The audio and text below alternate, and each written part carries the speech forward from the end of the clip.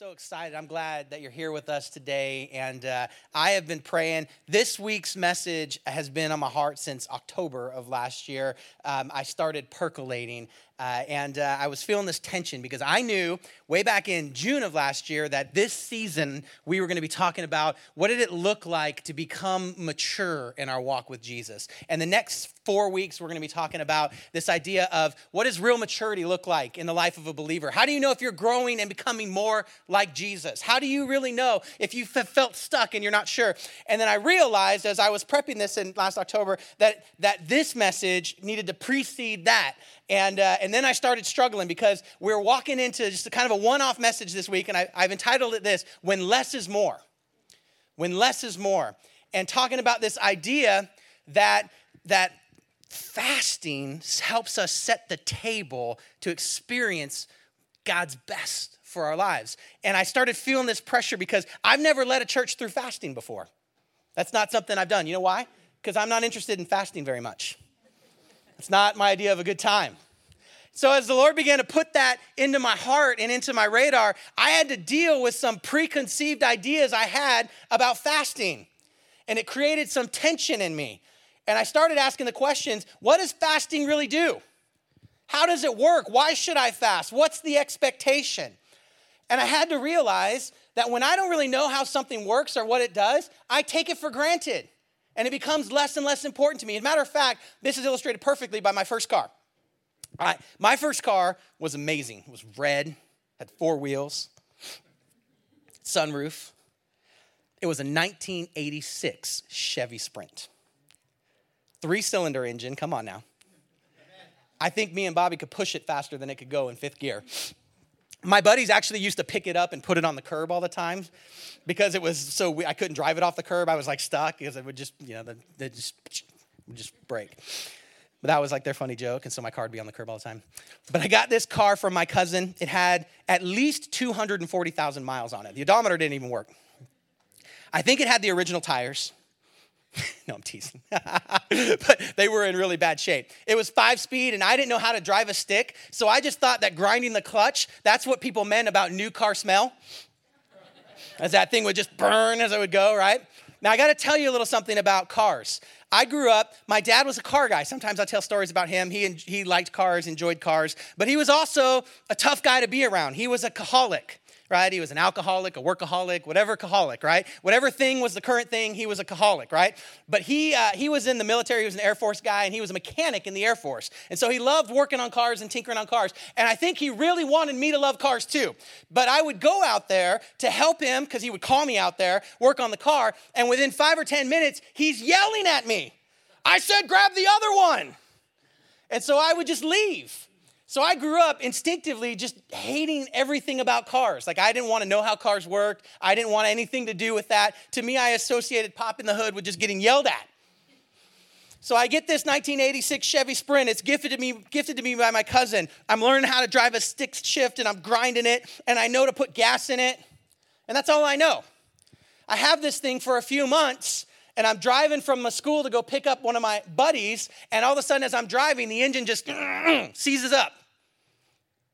And I'm drifting.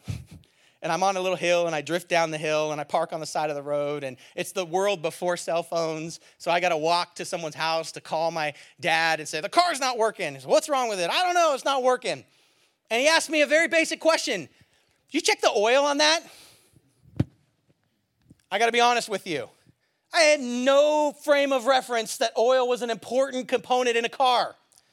I knew how to put gas in it. I didn't grow up in Oregon. Come on now. I could put gas in my car. I had that skill, but that's all I knew. It had not even occurred to me to check the oil. And I don't want to tell you how upset my dad was that I had not even thought about checking the oil. Here's the problem. There was no oil in the car at all. It probably leaked oil, but I wouldn't know because it had never had oil in it. And the whole time that I owned it. And you know what happened? The engine seized up. It stopped to work. The pistons wouldn't go. And now I just had a hunk of metal, a giant paperweight. And I wonder if I knew the importance of oil, if someone explained to me what oil did, then I probably would have done the work, come on now, to put some oil in there, to change the oil, to make that happen so that I could keep going. But here's the problem. Sometimes when we don't know what something does or why it's important, we just keep on going blissfully through life, ignorant of the fact that the thing we're not doing is causing the engine to seize up.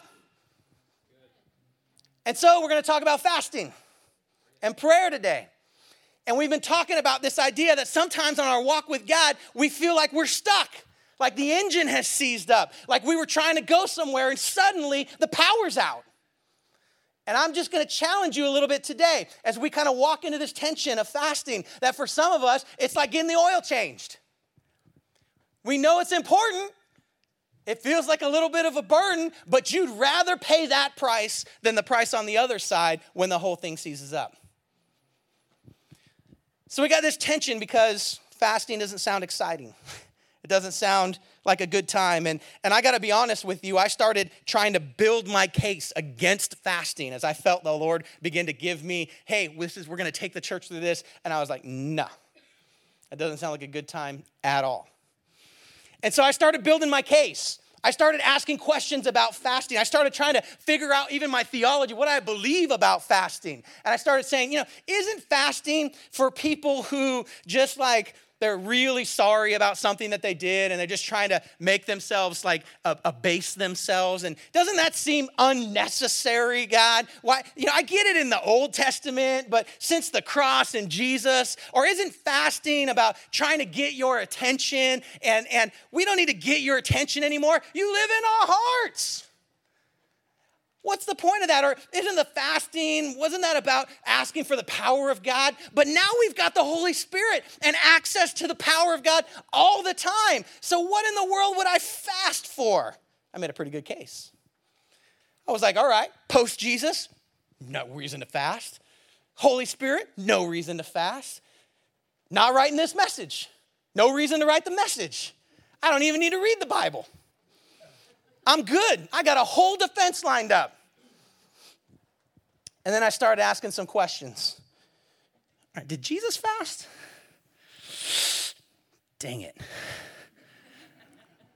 Luke chapter 4, verse 1, at the very beginning of his earthly ministry, at the very beginning, he's just about to go start bringing the thunder. We're done with like the begats and all that stuff. And it says Jesus, so we know Jesus, full of what?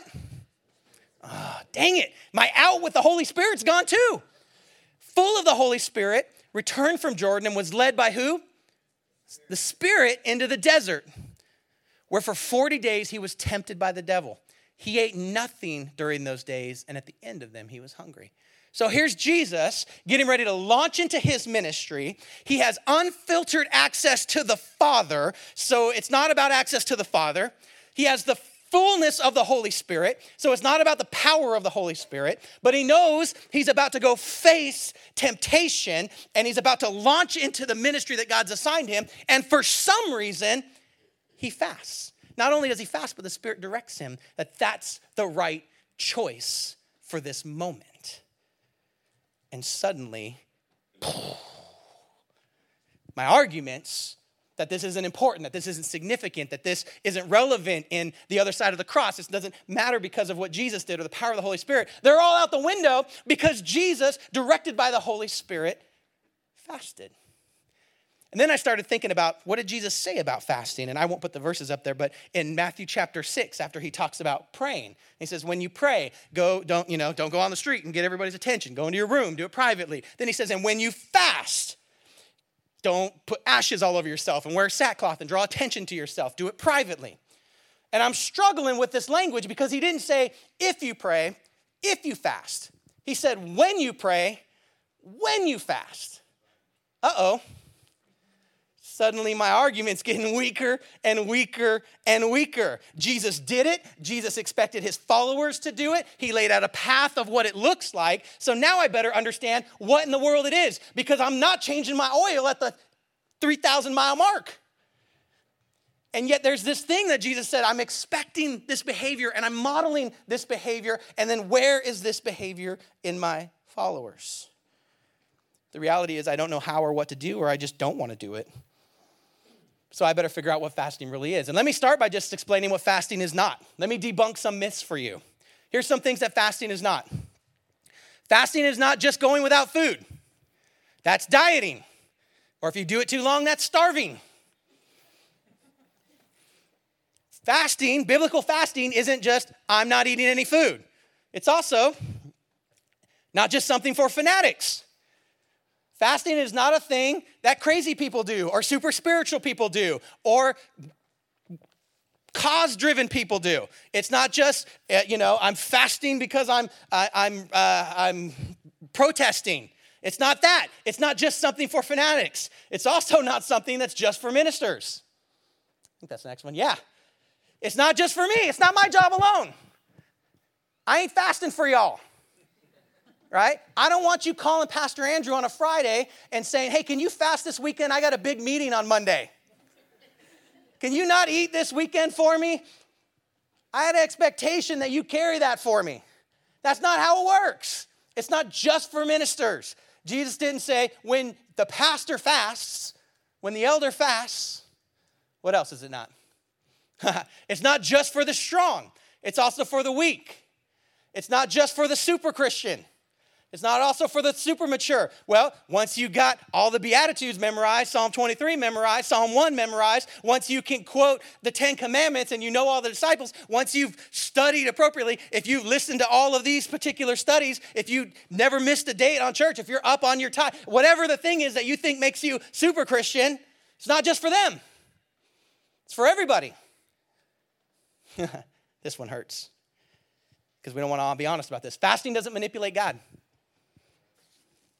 Fasting doesn't manipulate God. Your prayer, your fasting does not manipulate God. It's not God doesn't want to do this, but I want him to do this, so I'll starve myself and try to make him do what I want. We got to debunk that thinking. That's not healthy thinking. You don't have that kind of power over the sovereignty of God. It's not what fasting does. It doesn't manipulate God. Let's talk a little bit about what fasting does do. Fasting does prepare us for God to answer. Fasting isn't about manipulating the hand of God. It's about preparing you for receiving the truth of what God wants to do in your life. It's posturing yourself so you're ready to hear something from God. What else? Oh, it's worship. Woo! Worship, we just got done worshiping. Worship's when Donald cranks it to 11. And Jeff picks a song I like finally. Right? That's when worship happens. That's when worship happens. No. Worship is an expression of our life that God is the authority and the object of our love and adoration, and that we love him and want relationship with him. And any way that comes out of your life, that's worship. Fasting is worship. What else? Oh, it's giving up something good so you can have more of God. Emphasis on good. Food is not bad. Food is not the devil. Food is not your enemy. Although an abuse of anything is. Thank you very much. But it's giving up something good. Isn't it cool that God made food taste good? He didn't have to make food taste good. He didn't have to give us taste buds. He could have had everything taste like, I don't know, just white rice. Just neutral. Everything could have tasted that way. And there would have just been some things that made us sick and some things that made us fat. Right? Like that. He could have just done that. But he didn't. He gave us taste buds. And then he made cows slow so we could catch them and kill them and cook them and enjoy them. Right? How cool is God? He took care of us. It's giving up something good. Food is good. It's not. Now listen, if you think fasting is to get something bad out of your life, that's not fasting. That's repentance. If you got something bad in your life that's destructive, if you have destructive patterns in your life, if you're addicted to something that's killing you and you're like, I'm going to fast from the thing that I'm addicted to, that's not fasting. That's repentance. The Bible says you should change your heart. You should change your direction. You should change the way you think about these things that are destructive and destroying your life. That's repentance and change. And that's Romans 12 being transformed in the patterns of your mind being transformed and thinking differently about those things. That's repentance. Fasting is not that. It's giving up something good. Why? So you can have more of God. Finally, and if you don't catch this, you'll miss the whole thing. Fasting is telling your flesh it's not in charge. Just because I want something, just because I like something, just because it looks good, smells good, tastes good, feels good, doesn't mean I have to have it, and I have to have it right now. And we got to start, come on now, as a people of God, as followers of God, understanding that our flesh is not in charge. Why did Jesus fast? He was going into a spiritual encounter, going to face spiritual temptation, and he had to establish his flesh was not in charge. Some of us have let our flesh be in charge so much, we'd have no idea what it's like to deny ourselves anything. And learning to deny yourself something might teach you a little discipline so that when you're facing a temptation that you shouldn't get involved in, your flesh isn't like, hey, we do everything else. It's telling your flesh it's not in charge. So here comes fasting throughout the story of the Bible. And I started looking and I was like, oh my goodness.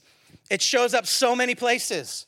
And I just blow over it. Time and time again, men and women fasting and praying before the Lord. Throughout the entire story, Pastor Chris just talked about in the Discover Ministry Schools class that we're going to go through the story of the Bible, the story of God's interaction with mankind. And all throughout the story, fasting shows up.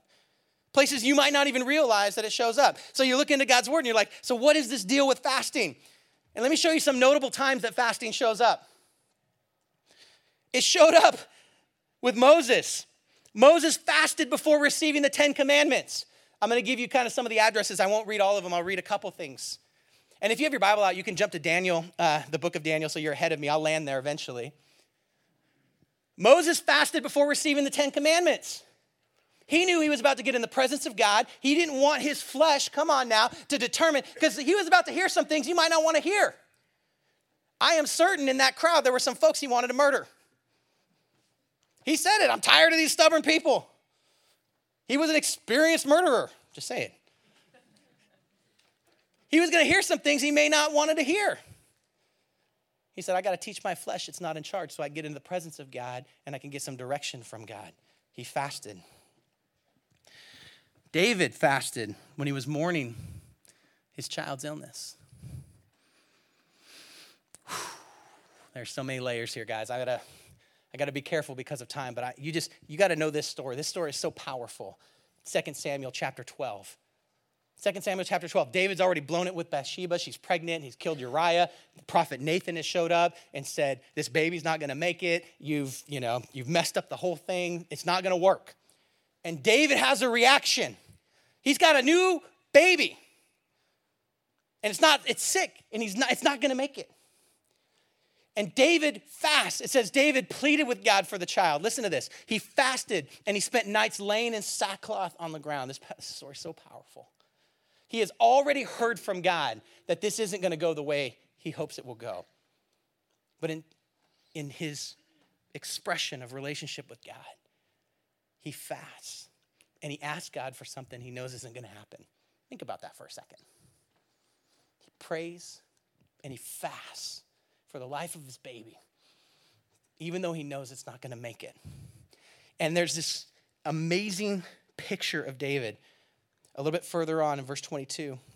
The child doesn't make it, and he gathers himself, and he cleans himself up. And it throws the servants off because he's weeping and fasting when the child's alive. And then the child's dead, and they think now he's going to go into mourning, but he doesn't go into mourning. And when the child passes away, he answers, while the child was still alive, I fasted and I wept, and I thought, who knows? The Lord may be gracious to me and let the child live.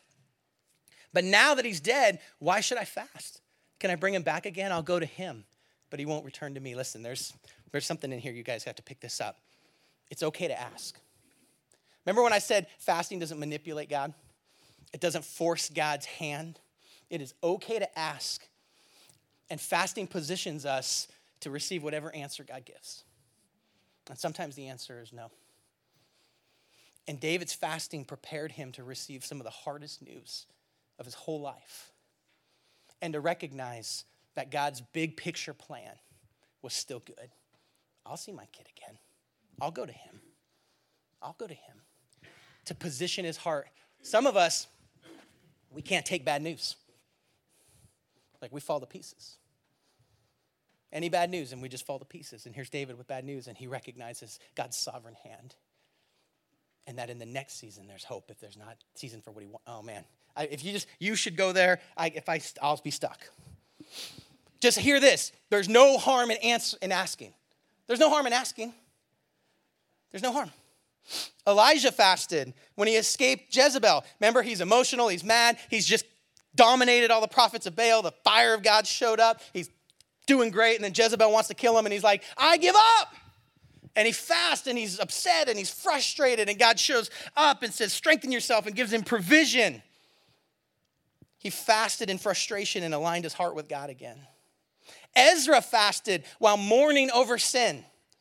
Ezra chapter 10. Ezra, in his time, the nation is all displaced. And while they've been displaced, they're doing what God told them not to do. They're intermarrying, intermixing, blending their culture in a way that's causing the people of God to no longer be an identifiable, clear people of God. They've embraced cultures that aren't their culture. And Ezra is crying out to them saying, God will give us the promise that he's always promised us if we'll just follow him. But we're rejecting God.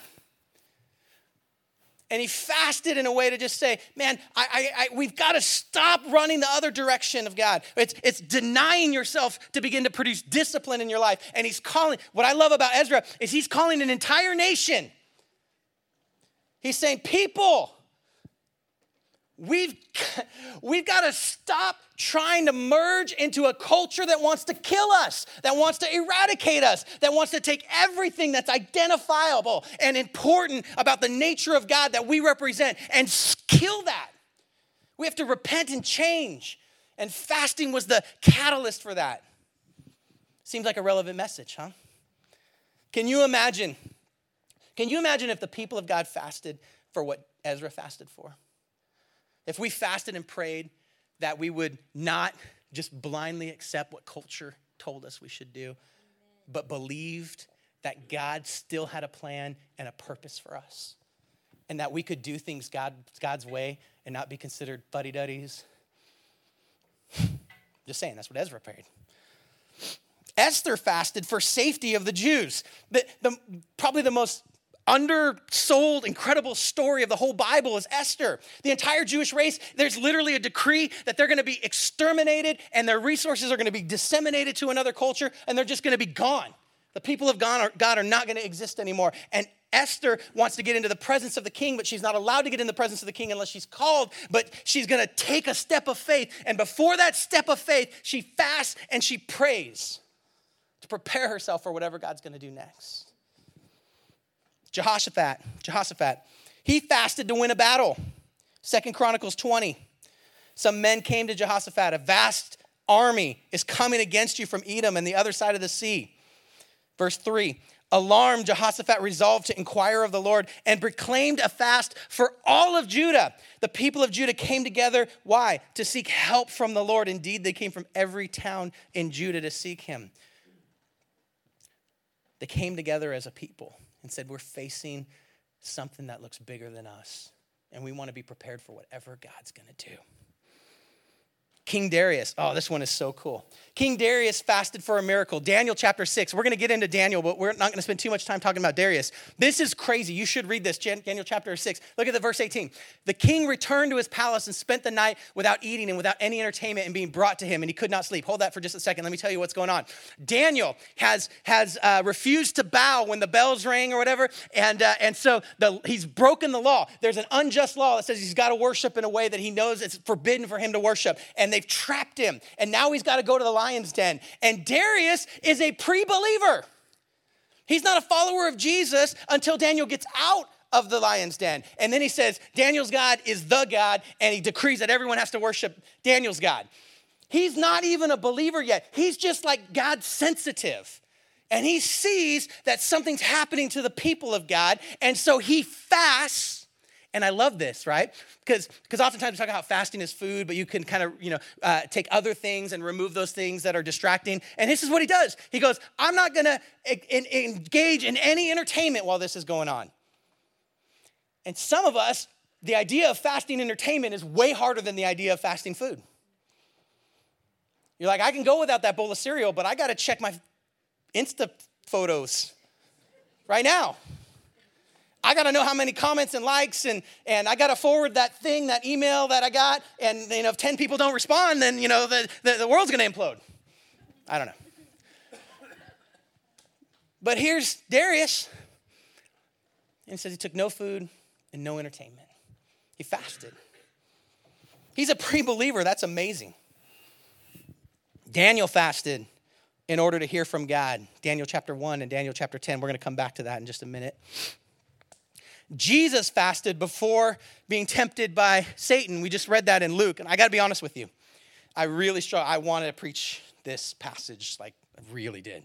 And I will someday, and it's really good. But you got to understand a picture of what's happening in this moment. Jesus is getting prepared to go out and literally change the world and change hearts and represent the Father. And he's fasting for strength because he's going to face the enemy's deepest attacks. He's going to get the enemy's A game.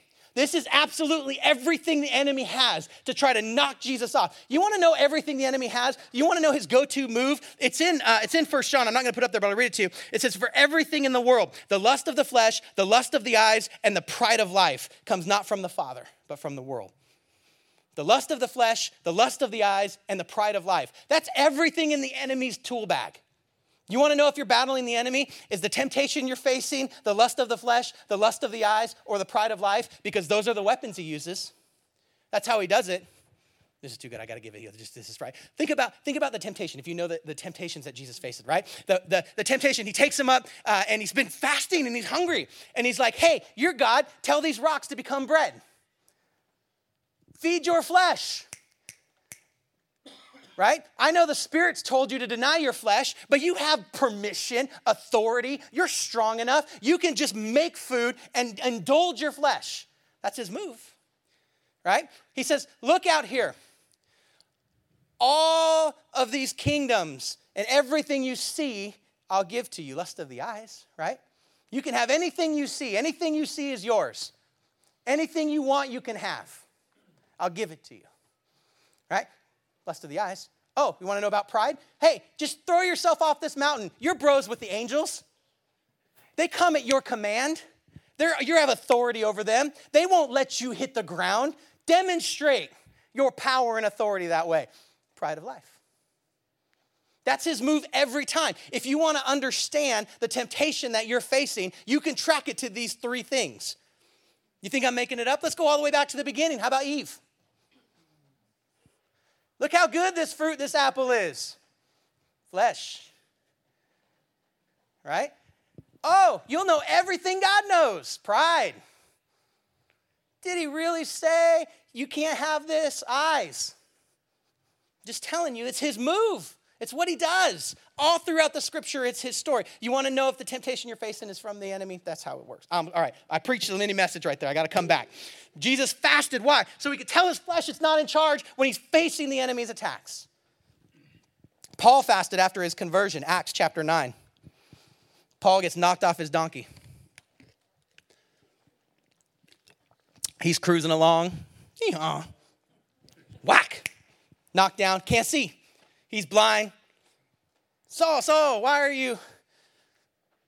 And then this whole conversion moment, sees Jesus, but he can't see anything else. And it says for 3 days he wouldn't take any food. His entire paradigm of how God works and who God is was being rocked by the presence of Jesus and the power of the Holy Spirit. And he recognized, I can't even eat anything right now because I got to stay in a spiritually connected place to God. And this isn't about my flesh. I can't see anything, but I need to understand. And it transforms his heart, his mind, everything. He launches his whole ministry by denying his flesh right off the bat. And God recalibrates him, refreshes him, redesigns him. The church elders in Antioch fasted before sending out missionaries. They wanted to hear from God, who to send. Acts chapter 13, verse 1. They come together and they pray and they fast, and they know that God's called them to go out into new places and reach new people, and they don't know what to do. And the Holy Spirit shows up and says, take Saul and Barnabas, and I got a mission for them, and you send them out. And here's what's amazing. The church came together, and the church fasted, and the church heard from God together. Then the church had a mission, and it was clear, and the church got behind it, and the church sent them out, and they went with the covering and protection of their family because the church was willing to come together and fast and hear from God. Power, an amazing story throughout the scriptures, fasting and prayer to position themselves to hear from God and to receive what God had, all throughout the scriptures. All right, I gotta be careful. I'm gonna run out of time here, but I want to take you to Daniel. I want to focus on Daniel for just a moment. They came together, they got in alignment, and they got into agreement. Daniel, if you go to the book of Daniel, chapter 1, you got to see what's happening in this story here because Daniel fasts in a way that's a little bit unique and it's pretty amazing. The book of Daniel, Daniel comes from an interesting historical period. It's about 605 BC. Nebuchadnezzar is the king of Babylon, and they have conquered this divided kingdom of the northern and southern kingdom of Judah and Israel, and they are all fighting and contentious, and God's like, that's it. You guys haven't honored me with the way you've treated the land. You haven't let the land rest. You know, I gave you directions. You can farm for this long, and then you had to rest, and you didn't. You're so in disobedience. I'm going to give you over to what you want, which is not being under my protection and covering. So in comes Babylon and wipes them out. And Babylon has a strategy. Their strategy is they want the upper class. They want the ruling class, the leaders, the princes of all of Israel. They don't want them dead. They want them compromised. So instead of turning Daniel and his buddies into slaves and servants, they bring them into the king's house and they try to reprogram them. And they want them to embrace a culture that hates their culture. They want them to say, hey, I know you've been doing it that way, but we've got a way to do it that's so much more progressive and advanced and welcoming, and you should come check out our culture. And they bring these groups of young, and here's what they know. They know if they can get a young generation to believe the lie that God's way is outdated, irrelevant, and doesn't matter, and embrace a culture that rejects all of that, they know if they can get that generation to believe that, they can cut the flow of the Spirit of God being poured out into people. That's what they're trying to do. That move is a good move. We're fighting that move today. And so they bring Daniel and his buddies. And they don't enslave them. Instead, they give them everything they could imagine. Sounds like slavery. And they order them to come and sit at the king's table. Can you imagine, I don't know, let's say Canada invaded us. And instead of enslaving, they took all of our politicians and upper middle class and says, now you get to sit at the table with the king of Canada, whoever that is. And they just get to live like kings. They say, see, we don't hate you, we love you. We're just trying to help you out. We're trying to hook you up. We're trying to break you free from this oppressive system that you've been in and give you something where you could do whatever you like. You just got to kiss the ring. And that's the situation that Daniel finds himself in. So Daniel chapter 1, I'll pick up in verse 8. Him and his buddies have been entering into the king's service, and they have to eat at the king's table things that he knows he shouldn't eat, that also represent endorsing the king's culture and the king's way. And it says in chapter 1, verse 8, that Daniel resolved not to defile himself with the royal food and wine. And he asked the chief official for permission not to defile himself in this way. Verse 9, now God had caused the official to show favor and sympathy to Daniel, but the official told Daniel, I'm afraid of my lord the king, who has assigned you food and drink. Why should he see you looking worse than the other young men of your age? The king would then have my head because of you. He's like, I get what you're asking, but if I do that, you're asking me to kill myself because the king will kill me, so I can't hook you up this way. Daniel then said to the guard whom the chief official had appointed over Daniel, Hananiah, Mishael, Azariah, please test your servants for 10 days. Give us nothing but vegetables to eat and water to drink. Then compare our appearance with that of the other young men who eat the royal food, and treat your servants in accordance with what you see. So he agreed to this, and he tested them for 10 days. And check this out, at the end of 10 days, they looked healthier and better nourished than any of the young men who ate the royal food. So the guard took away their choice food and wine they were to drink and gave them the vegetables instead. And now listen to what happened because of this decision. To these 4 young men, God gave knowledge and understanding of all kinds of literature and learning, and Daniel could understand visions and dreams of all kinds. They made a decision to abstain from something that wasn't evil, but that was dominating to their flesh. And they made a decision to abstain from something that represented immersing into a culture that they weren't going to immerse into. And God, because of that, provided them with insight and the presence of, and Daniel could tell what dreams and visions meant. Now, this is a thing, and we got to be honest about this, okay? God shows up all throughout the scripture speaking through dreams. He just does. It's just a thing. It's a move. Now, not every dream is a God dream. So here's the tension that we walk into. Because most of my dreams are because I ate pizza after 10 o'clock at night, right? Most of my dreams are connected to my behavior, because if I was fasting, I would not have had that dream. If I was in prayer, I wouldn't have that dream. But because I ate that cheesecake, I had that dream. That's most of my dreams, not all my dreams.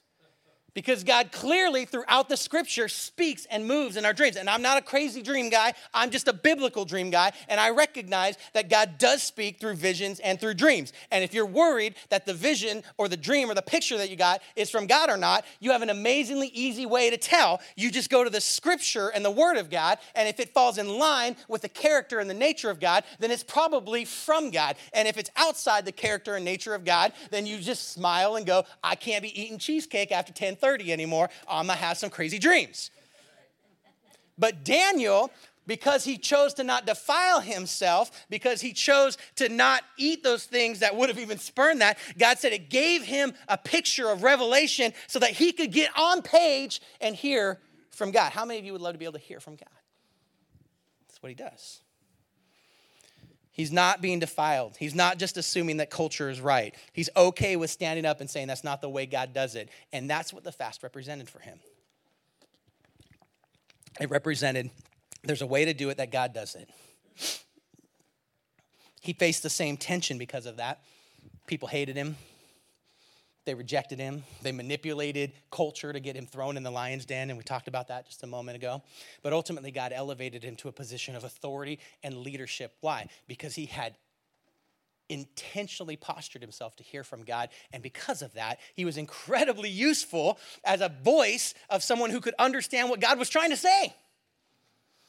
So he put himself in that position. Now, when they were captured by the Babylonians, God had already prophetically let them know they were going to be gone for 70 years. Now, he was a teenager when he got there. We don't know exactly how old, but we assume somewhere between 13 and 19 since he's a teenager.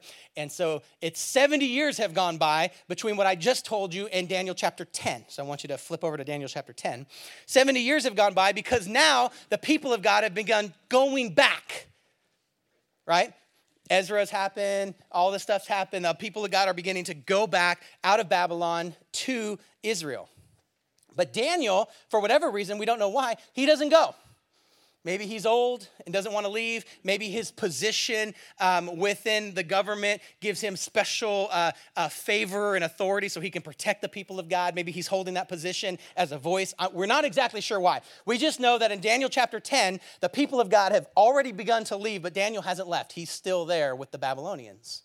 Now in Daniel chapter 9, listen, one of these days we'll walk through Daniel. Daniel has so many cool, there's like at least 6 chapters of just amazing, cool history and stories of the power and authority of God. Then there's like prophecy that's all over the place, but it's some of the coolest prophecy in all of Scripture. And if you spend some time in there, you'll just go, how in the world did God know? And how did Daniel figure this out and put this? And it was just, it's incredible. The stuff about nations and things that happen, it's amazing. But in Daniel chapter 9, Daniel gets a vision from God, and he's all excited because the people of God are going back. And he's like, God, we're going back. And he gets a vision, and the vision is, yeah, you're going back, but they're going to mess up again. And they're going to get displaced again. And he's upset because he hears from God that his people aren't going to just go back and everything's going to be better now, that eventually they're going to repeat the same patterns and get displaced again. And so in Daniel chapter 10, he's concerned about this vision that he's had, and he's trying to figure out how to hear from God what's really going on. So in Daniel chapter 10, verse 2, and this is going to take us to our landing zone, our text for the day. At that time, I, Daniel, mourned for 3 weeks. Now, this is important. He's not just fasting, he's also in mourning. He's sad because he's heard that the people are going to reject God and eventually suffer the consequences of it all over again. He's like, I thought we were done with that. He's in mourning. So, verse 3, he ate no choice food, no meat or wine touched his lips, and he used no lotions at all until the 3 weeks were over. Now, the no lotions is about the mourning. He's in mourning, right? Remember, Jesus said, when you fast, don't let anyone know. So when we walk into our fast, I want you to wear your deodorant, right? Put your lotion on, right? Shave in the morning. Put yourself together. In first service, I said, go ahead and shave your legs, but I'm still not sure if it's appropriate for me to say that. I'm not sure if I'm in trouble. I haven't got any emails yet, so I'm okay so far. Put yourself together, right? But he puts no lotions on because he's in mourning. And Jesus said, that's not how you do this. But he understands that he wants to hear something. And then look at what happens. He ate no choice. So how long did he do it? For 3 weeks. It says, on the 24th day of the first month, verse 4, as I was standing in the bank of the great river, the Tigris, I looked up, and there before me was a man dressed in linen with a belt of the finest gold around his waist.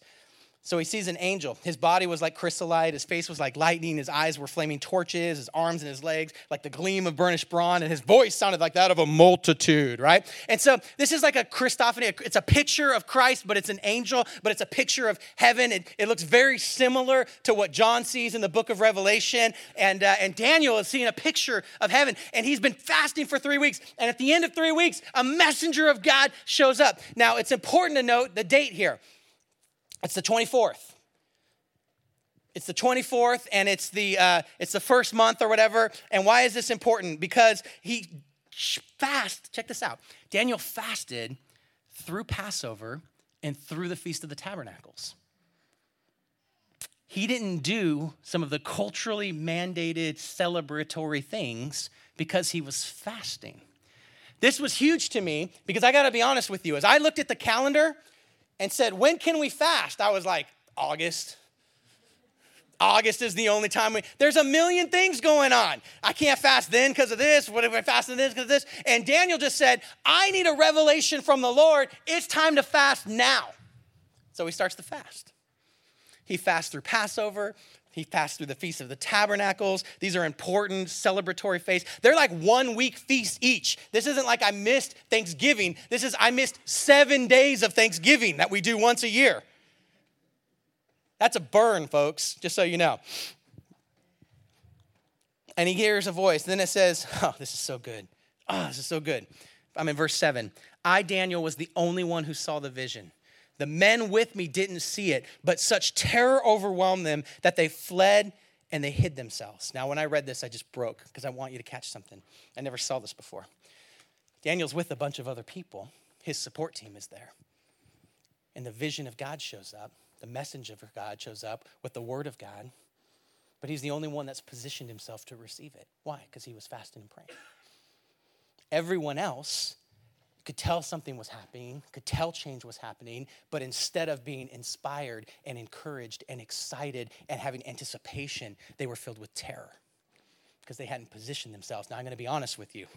I've been in church world for a long time.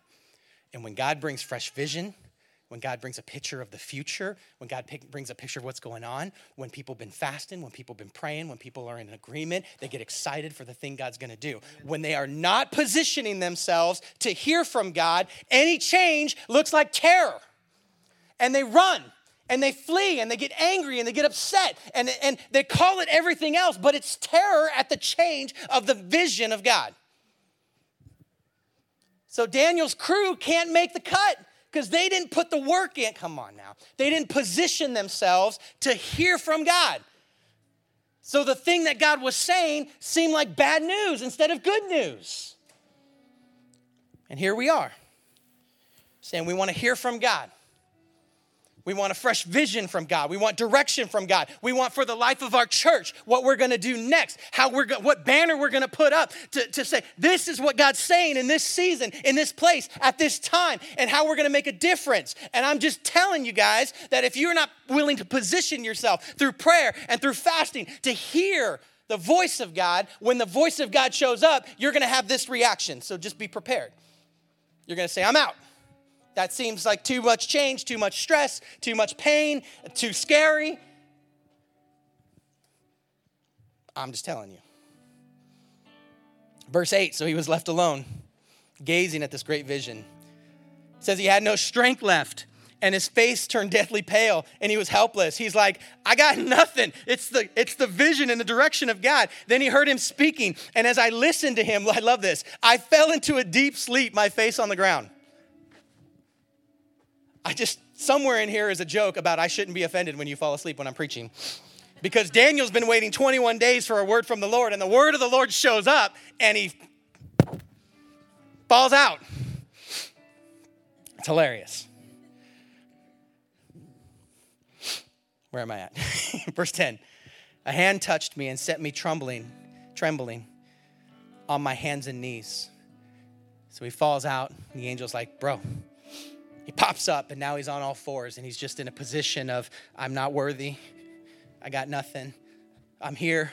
I don't know what you're doing, God. I'm just here. I'm on my hands, and I'm on my knees, and I want to hear. I want to be positioned. I've been fasting. I've been praying. I need the vision. I need you to explain to me what's happening. I can't even stay awake. I'm so exhausted from pressing in, but whatever you got for me, I'm in the position that I need to be to receive it.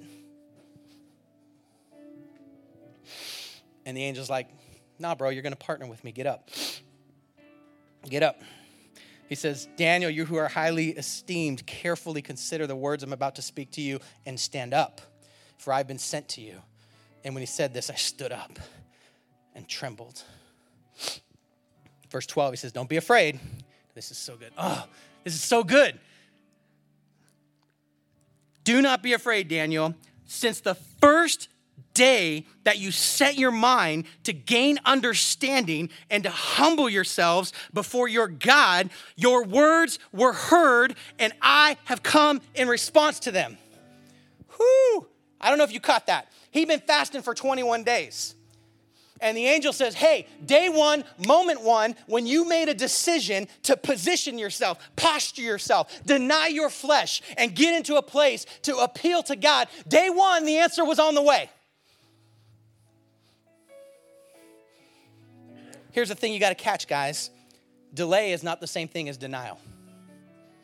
It's not the same thing as denial. And we get frustrated when things don't happen right away. We start praying and we're like, God, I've been asking you to put the right person in my life all day. And my email box is empty. Nobody's swiping my direction. Delay is not the same thing as denial. Sometimes there's some timing involved. And you may just need to hear today that your miracle, your message, the word of God is still on the way. So don't give up. Don't wear out. The moment that you said something, the answer was on the way. Remember, we talked about the answer, not always yes, but the answer was on the way. Now this gets, there's so many layers here. Verse 13, but the prince of Persia, the kingdom of Persia resisted me for 21 days. Then Michael, one of the chief princes, came to help me. This is a messenger angel, and he went to war with another angel that showed up. A demonic angel said, I want to resist the blessing and the provision that you have for God. And the guy was like, homie, don't play that. I'm going to send a warrior angel down to deal with this mess for you so you can get the message to my man who's on his knees, position himself in prayer and fasting. And God, this is what I want you to catch. Sometimes we don't realize that part of the delay is there is a spiritual battle that we are walking through right now. And there is a timing associated with that. And there is a warfare going on. And we don't fight battles in flesh and blood. Ephesians 6, Paul teaches us that. We fight against spirits and principalities. And when you fast and when you pray, you are engaging in warfare, and your help and your message and your vision is on the way. So don't quit. Don't tap out. It's on the way. If I had time, I would dive into someday when we're in Daniel, I'll talk about the nuances of how just crazy it is that entire nations had demonic angels that were just taking on the culture. And you see that in our world still today, the demonic influences of cultures, of nations, of people. And then there's heavenly influences of cultures and nations of people. And there's spiritual battles that are happening. There's things happening in the flesh, but there's spiritual battles that are happening. And how cool is it that the moment he prayed, it started something. It started a war in the heavenlies for God's message to get to God's man so that the vision could be there. He says, Michael showed up and kicked butt. Sorry, that's my paraphrase. Now, verse 14, I've come to explain to you what will happen to your people in the future. For the vision concerns things that are to come. Sometimes I think we're just praying and we think we need an answer this moment. And since we think we need an answer this moment, we tap out. And there is a vision and there is an answer on the way. And it concerns the things to come. And I'm just wondering if as a church, as a people of God, we're willing to position ourselves so we can receive the thing God's speaking, so that we can align with the plan of God. And then we can see the power of God on display in our lives, in our homes, and in our neighborhoods. So that's the invitation. That's the question. That's the tension. That's what your pastor's standing in front of you pleading for. Will you go on this journey to position yourself to partner with the plan of God in this place? Will you do it? Because there's going to be warfare. Spiritual warfare was happening while he fasted. There's going to be a battle. There's going to be a fight. There's going to be an argument. Then there's going to be some people who go, yeah, I'm in. And there's going to be some people who say, nah, I don't like it. I'm out. Who aren't willing to come on, position themselves. It's going to be part of it. Some of us are going to think, well, you're just telling me to eat less or not eat at all. And I got to tell you, there's no such thing as fasting without prayer. They go hand in hand. Again, if you're just not eating or if you're just changing your diet around to kind of partner with us and you're not talking to God and position yourself to hear from God, you're not fasting. It doesn't exist outside of a relationship of prayer. So let me ask you this. What should you be fasting and praying for? What is it? In this next season of your life, what do you need to fast and pray for? What's the breakthrough that you need to see? What's the question that you need answered from God? What's the place where the engine has seized up? You were on a journey with God and now you're stuck. What's the next season here looks like? What's God's heart for this church, for this body? What's God's heart for this city, for this neighborhood? What's God's heart for your role and my role and our role and how we can partner to accomplish it? What's his heart? Because if we get on the same page on that, if we dial in to that, there is nothing that could resist us. There's nothing that could resist him. I don't know about you, but my pastor's heart is full because I'm believing for the people who don't know Jesus, who don't know his love and don't know his mercy and don't know his plan, that are going to know him because we got aligned with his plan. And we stepped out in faith, and it took guts and it took courage. The end of this story is great. The angel, he's on the ground, and Daniel's like, I can't talk, and I can't lift up. I'm weak, and I don't have any things. And the angel, very similar to what you see in Isaiah when he goes before the throne room of God, touches his mouth and empowers his mouth to work again, and then touches his body and gives him strength to accomplish it. He doesn't eat food again to solve it. The angel just says, let me give you power that comes from somewhere else than your flesh so you can accomplish the vision. Come on now, that God has for you. And that's what happens at the end of that story. So that's the invitation. Would you stand with me? That's the question. That's the tension. I heard one pastor actually say that fasting is just a sign to God that you're serious about not staying in your current condition. Maybe that's all it is for right now. I just don't want to be in my current condition. This isn't enough. I've stopped expecting great things from God. I want to expect those great things again. And maybe fasting just recalibrates us to believe that the King of the universe has a plan and a mission for our lives that's bigger than anything we could ever hope for or imagine. So in this next season, we're going to talk about how do we know that we're growing and what are the steps that we take. We're going to launch into Rooted, and you're going to hear your pastor plead with you to get involved and get connected. And then you're going to say, well, I don't have time, and I'm going to plead with you again. And then you're going to say, well, here's my reason why I can't do it, and I'm going to plead with you again. Eventually, you're either going to be irritated and avoid me, or you're just going to give in and connect with us and do life with us as we grow and take that journey and step into relationships so we can be calibrated to hear his voice. And we're going to launch into this fast. February 5th is the day. I had some mercy on you. I stayed away from the Super Bowl. I don't know who has the best Super Bowl plans around here, but I'll take an invite. Come on, guys. We'll start Monday, the 5th, and we'll go 21 days. Allie will put online. We have a whole thing where you can be in the Word. Because, listen, I didn't even get... The answer to the temptation wasn't the fast. The answer to the temptation for Jesus was the Word of God. And he was rooted in the Word of God. The fast just positioned him to hear and be able to recall the Word of God so he could use the Word of God. Come on now. So you got to get the Word of God in you, or else what are we doing here? So I'm going to give you the Word. If you're fasting from media, we'll give you paper copies. And don't worry, I have mercy on you.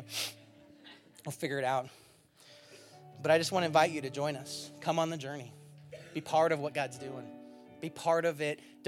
Don't position yourself so that you're close by, but when it shows up, it's terrifying. So this morning, God, I'm grateful. I appreciate you. I'm so humbled by my opportunity to just even try to break apart some of the nuances of the power of your word, that you want to actually unseize the engine for so many of us individually, but then for us as a church, you want to unseize the engine so we can begin to accomplish what you've called us to do in this time, in this season, in this place. And we don't have all of the answers, but they're on the way. So we're going to press in. We're going to do the battle. We're going to fight the fight. We're going to understand that though that we may face resistance, the answer is on the way. We're going to trust you. And we're going to have courage. And we're going to understand, like David did, that the answers aren't always yes. But the right answer is we position in ourselves to receive whatever it is that you are saying, because there's hope for the next season no matter what. So we trust you. So that's our heart.